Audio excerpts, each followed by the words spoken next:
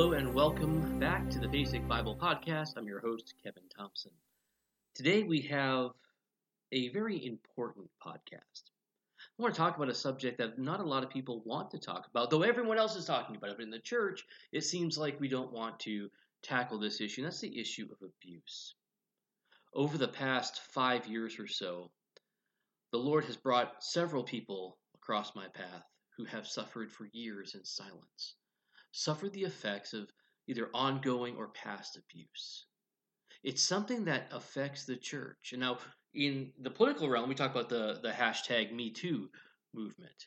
And our temptation is to politicize that. Well, that's something that Democrats are doing, and that's something that doesn't happen within our churches, but it does.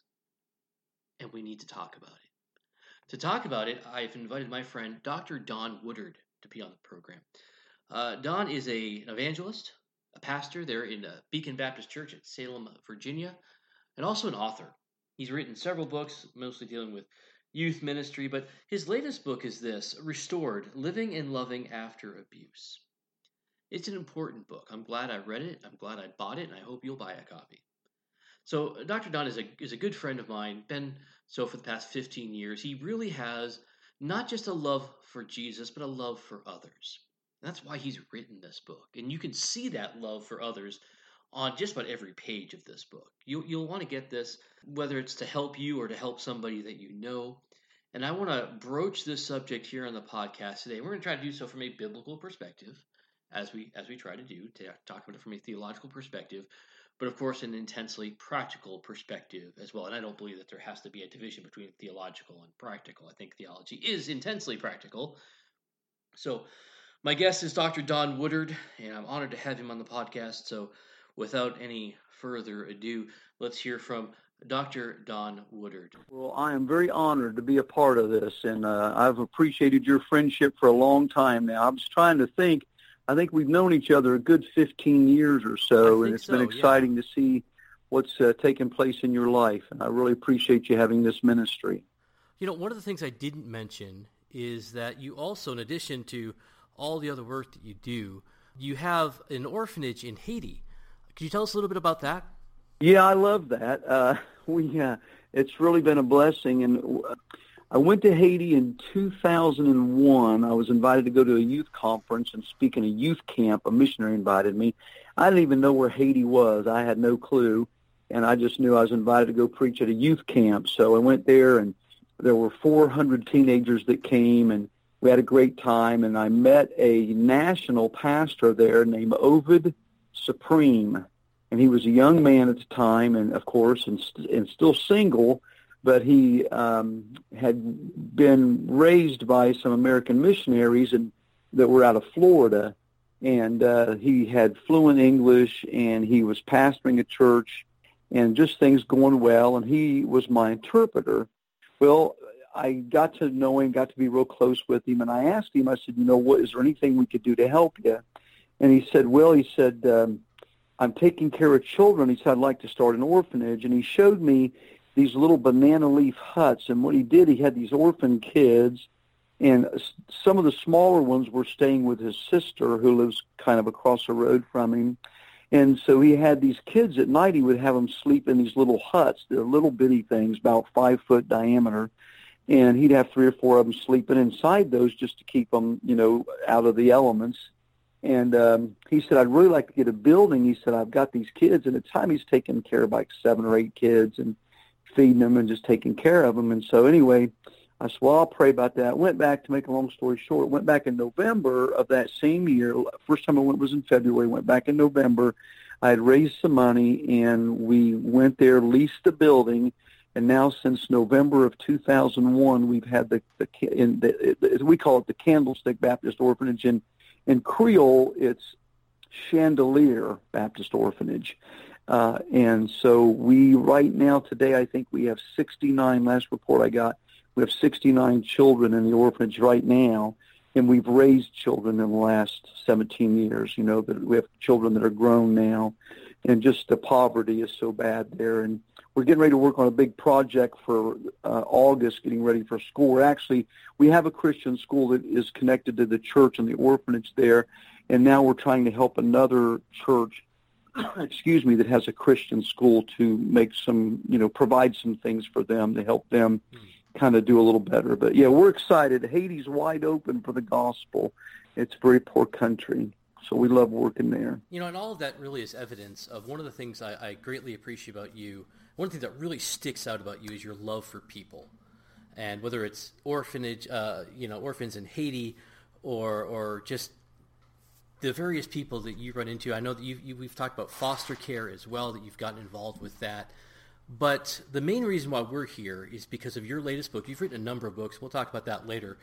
But your latest is Restored, Living and Loving After Abuse. And we're talking about, that's the topic of our podcast today, is how to minister to those who have suffered abuse. And all over the headlines today, you have the hashtag #MeToo movement.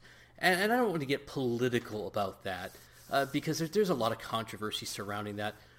But the truth of the matter is there are many people walking among us who have been victims of abuse. And that includes the people sitting next to us in our pews at church. There are many who have suffered silently for years, and some who are suffering silently right now as we're talking, suffering the results of abuse. And so, Don, tell us a little bit about your book and why you decided to write this. Well, you were exactly right. Abuse is what I call the not talked about topic in our society. And we have had abuse in our churches. We've had it in our homes. My first, I guess, face-to-face encounter with someone who was abused was years ago. This would have been in the mid-1990s. I was traveling. I just started. This has probably been about 1994. I had begun this ministry of going into churches and working with teenagers and helping them reach teenagers. And I was invited to speak in Southern Ohio in a youth rally, and on a Saturday, I think it was a Saturday night. And so I was there, and we had a great time. My son, my youngest son, was with me at the time. He was like 6 years old, but he went with me, and we had a great time. And after the service, this lady that was very active in the church, her husband was a police officer. She had brought this young girl she had met, and I call the girl Sarah. I honestly don't remember her real name. I think I do, but I just call her Sarah. So anyway, after the service, this girl wanted to talk to me. She sat down. We sat with this lady on the front steps of the church, and it was kind of a church kind of out in the country a little bit, and she started telling me her story, and her one side of her head was shaved. Now, again, it's like 1994. One side of her head was shaved, and then the other side was real long, dark black hair. She had on all black, lots of makeup, and she had cuts up her arms and stuff. And this lady and her husband was trying to help this girl. And so I was listening and, asking her about her life and about her faith. And she didn't trust anybody. She didn't believe anybody. She questioned the existence of God and everything. And so she just started opening up to me. And I heard something I never, in my imagination, would have never believed would happen to a child. And she's about 14. If I recall, she was 14. And she said that her mother had gotten into a lesbian relationship. And her mother got this job where she worked at night, like third shift kind of job. And she said at night her mother's partner would come in and get in bed with her and do things with her. And, of course, this lady's there, and her husband being a police officer, that was dealt with later. But in my mind, I thought, how in the world, could this be? And then later on, I had when I pastored years ago in Ohio, I had a lady come to me that had told me she was an adult, that he was technically her uncle, but he raised her and she called him dad, that he had sexually abused her as a child. And I didn't really know how to help her, and I talked to her about it, and I would talk with her and her husband about things, and I know she was very angry. And so from that and a couple other things that came to me, I began to have that in the back of my mind and think about it and study on it. And then about 5 or 6 years ago, a young couple started coming to our church. The young lady came to me and started telling me her story, and that her father had abused her from the time she was 7 until she was 17 and left the home, and was sexually abusing her on a regular basis. And I knew that I needed to find out how to help people like that. And so I began to research, and I began to make some connections. I had a friend, a dear friend of mine, a man I dearly love and think the world of. He had shared with me that he was molested by a neighbor when he was a little boy, by a neighbor man. And then I have another friend who had shared with me that his wife was molested by her father on a regular basis. When she was a little girl, she was eventually taken out of the home. So I found, anyway, the point of that is that I realized how real this is and how wounded people are that have been abused. And so I began to put some material together. The one couple that was in my church, I decided I was going to put some lessons together. I started researching. I ordered books. I read books. I talked to people. And I started putting lessons together for this couple and meeting with them. And we just started, I asked them a lot of questions, and then I would meet with the wife. The man would always be in another room. The husband would be in the other room. This was a young couple, and she just really opened up to me, and I said, I would go over things with her. I'd have these lessons written out, and she would do the lessons each week. And then she would come to me, and she said, this is really helping me. This stuff's helping me. And I had gotten it from talking to people, from praying, and from searching the scriptures quite a bit. And so I thought, we need to help people with this. So I think a long story short, I guess, I worked for 4 years on the book, and I had a team of people, and I think this is important, especially for people who've been abused that would read the book. I have a team of people that helped me. Every chapter in this book was read, and I could say proofread, not for grammatical things, but for facts and for truth and for healing purposes. Every word was read and meditated over by people who had been abused. Every part. The one chapter in the book called Questions from the Heart, Answers from God, every one of those questions was submitted by someone who was abused. And what we did was we would take the questions, and I would study scripture about them, and I would answer them. And then every answer that I wrote was critiqued by the people who would ask the questions. And I've been told that is a chapter in the book that's extremely helpful, because those questions, one lady that helped me with it, she told me, she was a great blessing to me, but sometimes she'd get real bold with me or real frank, and she'd say, what you don't understand is these are questions that we're afraid to ask anyone, that we need the answers to. I realized how important them having a voice. The abused person needs to have a voice. They need to be heard. I think that one of the things the book does, it gives them a voice. And that's really important. I want to get to that a little bit later when we get to our application section. But you mentioned scriptures, and so we'll transition to our second section here about relevant scriptures. And one of the first passages you address in chapter 1 is John chapter 4, and that's the woman at the well. And I think that's a really good picture of a woman who's been hurt, but finds her peace and her rest in Jesus. Yeah, there's she was a castaway, you might say. She was just thrown away, and we don't know. And there's a couple people in the Bible I wish we knew more about, and she's one of them. Right. But we know that she was an outcast. We don't know what her history is. One of the problems, and this is relevant, where there's a connection to the woman at the well. One of the challenges that people who have, especially women, I believe, who've been abused, is they have trouble with relationships because of trust. Trust has been broken. They don't trust anyone. So sometimes they'll be in multiple relationships because they'll only get so close, and then they'll back away. They'll sabotage a relationship. And so we don't know why this woman had 5 husbands, but God knew, and he didn't throw her away. And sometimes we judge people and we say, well, look at their life. Well, yeah, look at their life, but go back from where they are right now and look what happened in their life.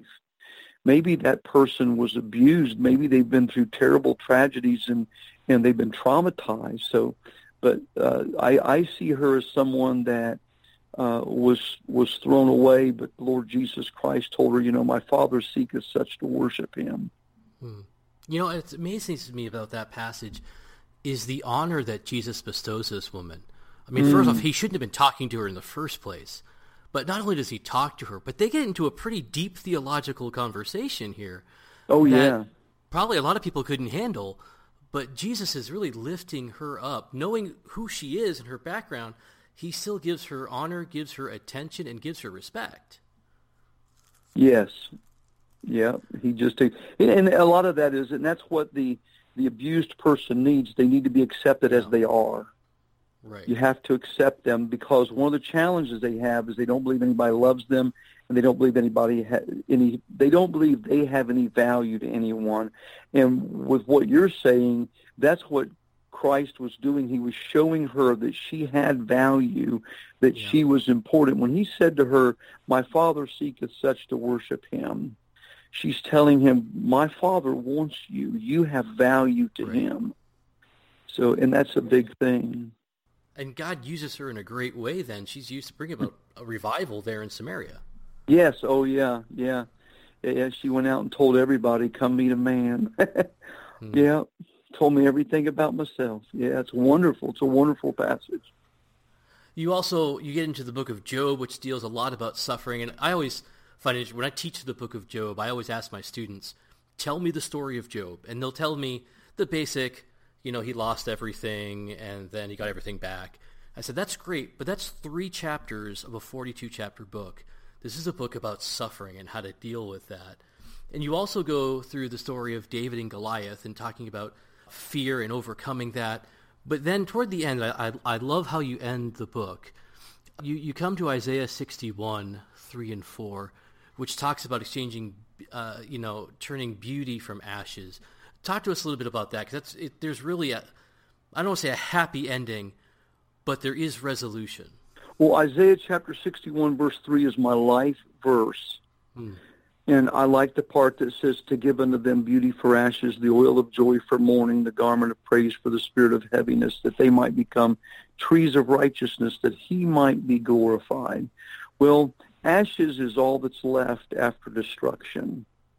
And a lot of people, most people who have been abused, who have never gone through any type of healing process, they see their life as just ashes, that there's nothing there of any value.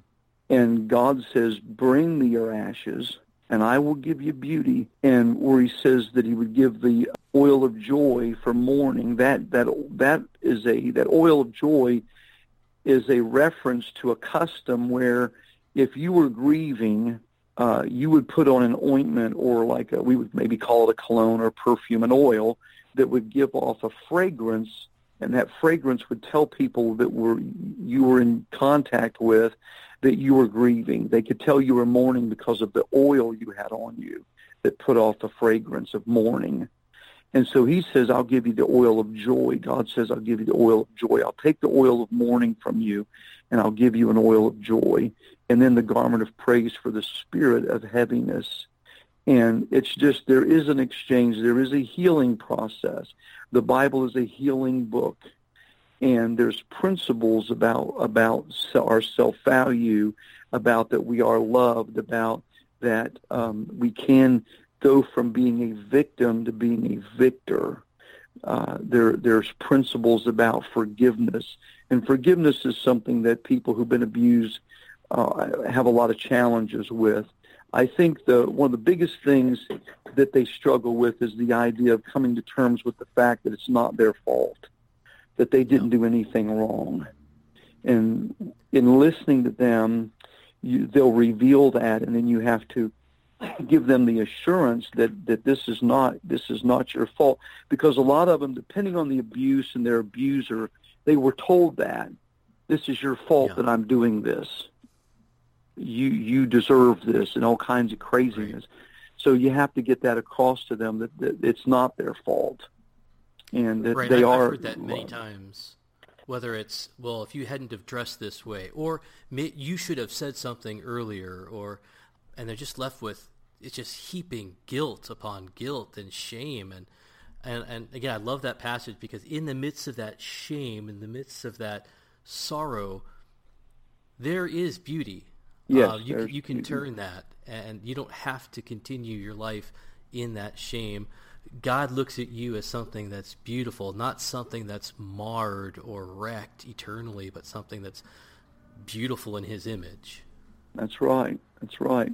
Yep. There's hope in that, and that's one of the things that a person who's been abused needs is hope. I teach this. I've been teaching this for years, and I love it. We have 4 human needs. And the abused person, like anybody else, they need those needs fulfilled, and they've not been fulfilled. Most of them have never been fulfilled in the abused person's life. And the 4 human needs, I need someone to love me. Well, they have now a distorted version of what love is. So they need to see what true, genuine Christian love is. I need someone to love me. I need to believe I'm important to someone. I need to know there's hope. I need to know that my life has a purpose. We all have those 4 needs. And someone who's been terribly abused, whether it was verbal, emotional abuse, physical abuse, sexual abuse, those things have been taken away from them, and they don't trust anyone. Trust is a big issue. All good relationships are based on trust. And anytime trust is broken, there's a problem in the relationship. And think about this for a minute. Every blessing in life, almost all of our blessings in life are attached to a relationship. All of our problems in life, most of them, I should say, most of our problems in life are attached to a relationship. Someone who has lots of problems about themselves, accepting themselves, liking themselves, having confidence in themselves, whatever you want to say, if you go back, you'll find that somewhere, either in the past or right now, there's a relationship problem. There's someone there that's telling them they're nothing. There's someone there that's beating them down. There's someone there that's hurting them emotionally, spiritually, and physically on a regular basis. And so their problem so often is attached to a relationship. So we have to be the other side of that. We have to develop a relationship with them that is a blessing to them, that gives them strength and healing and hope. Well, let me ask you this. We're kind of running out of time, but how can churches develop a ministry for those who have been abused? I think first we need to create a culture that allows people to come forward and talk about this without fear. And, a lot of people are very nervous even addressing this issue. So what is a good starting places for churches? I think the best starting place is to acknowledge abuse, to acknowledge it.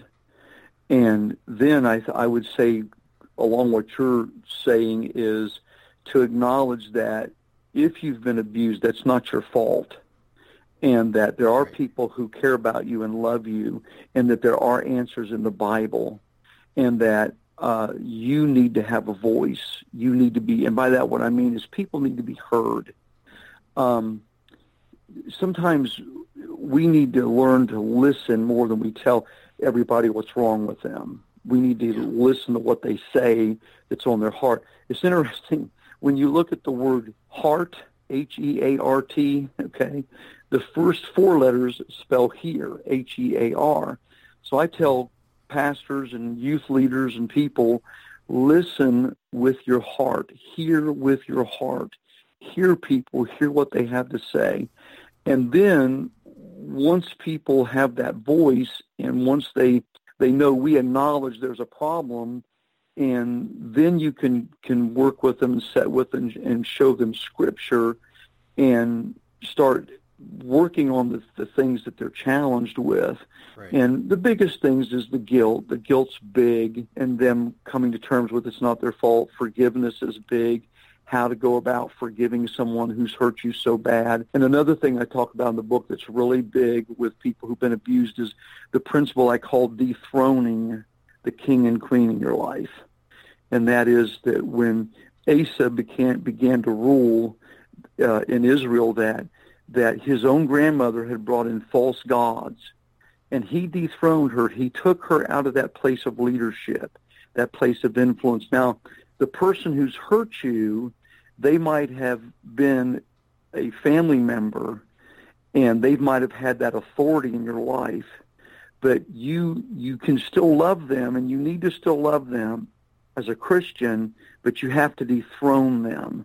You have to take them out of that place of authority, and that they can't hurt you anymore. They can't do anything bad to you anymore. They can't have control of you anymore. And there's a lot in that, depending on the circumstances of the person, coming to terms with taking the control away from them. And so that's a challenge for a lot of folks who've been abused.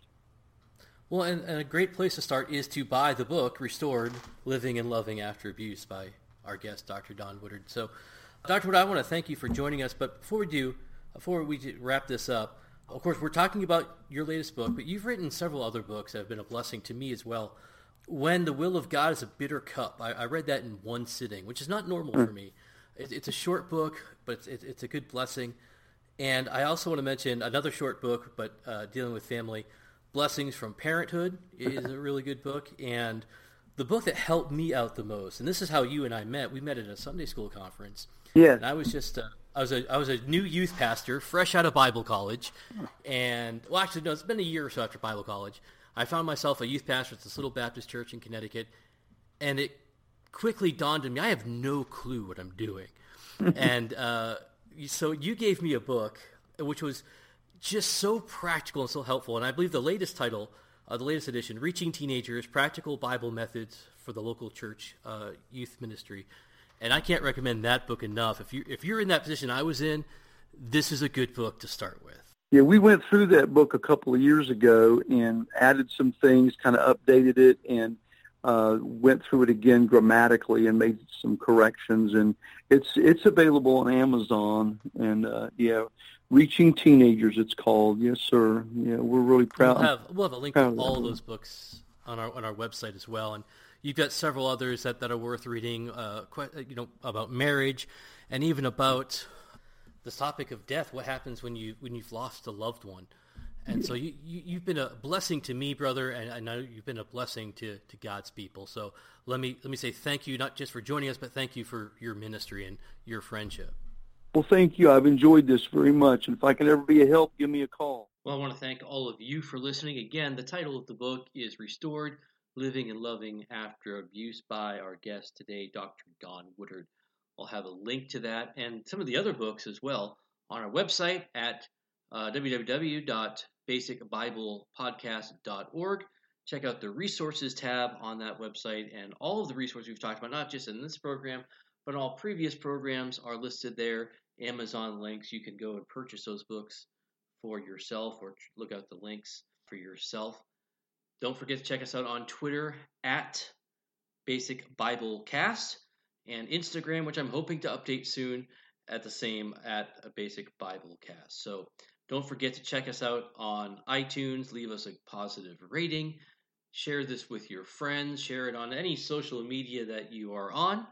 And come back next week. We'll be talking about the issue of Bible translations and which one to pick and what to choose and what to look for and all that fun stuff with my friend Dr. Mark Ward. So until next week, have a great rest of the week.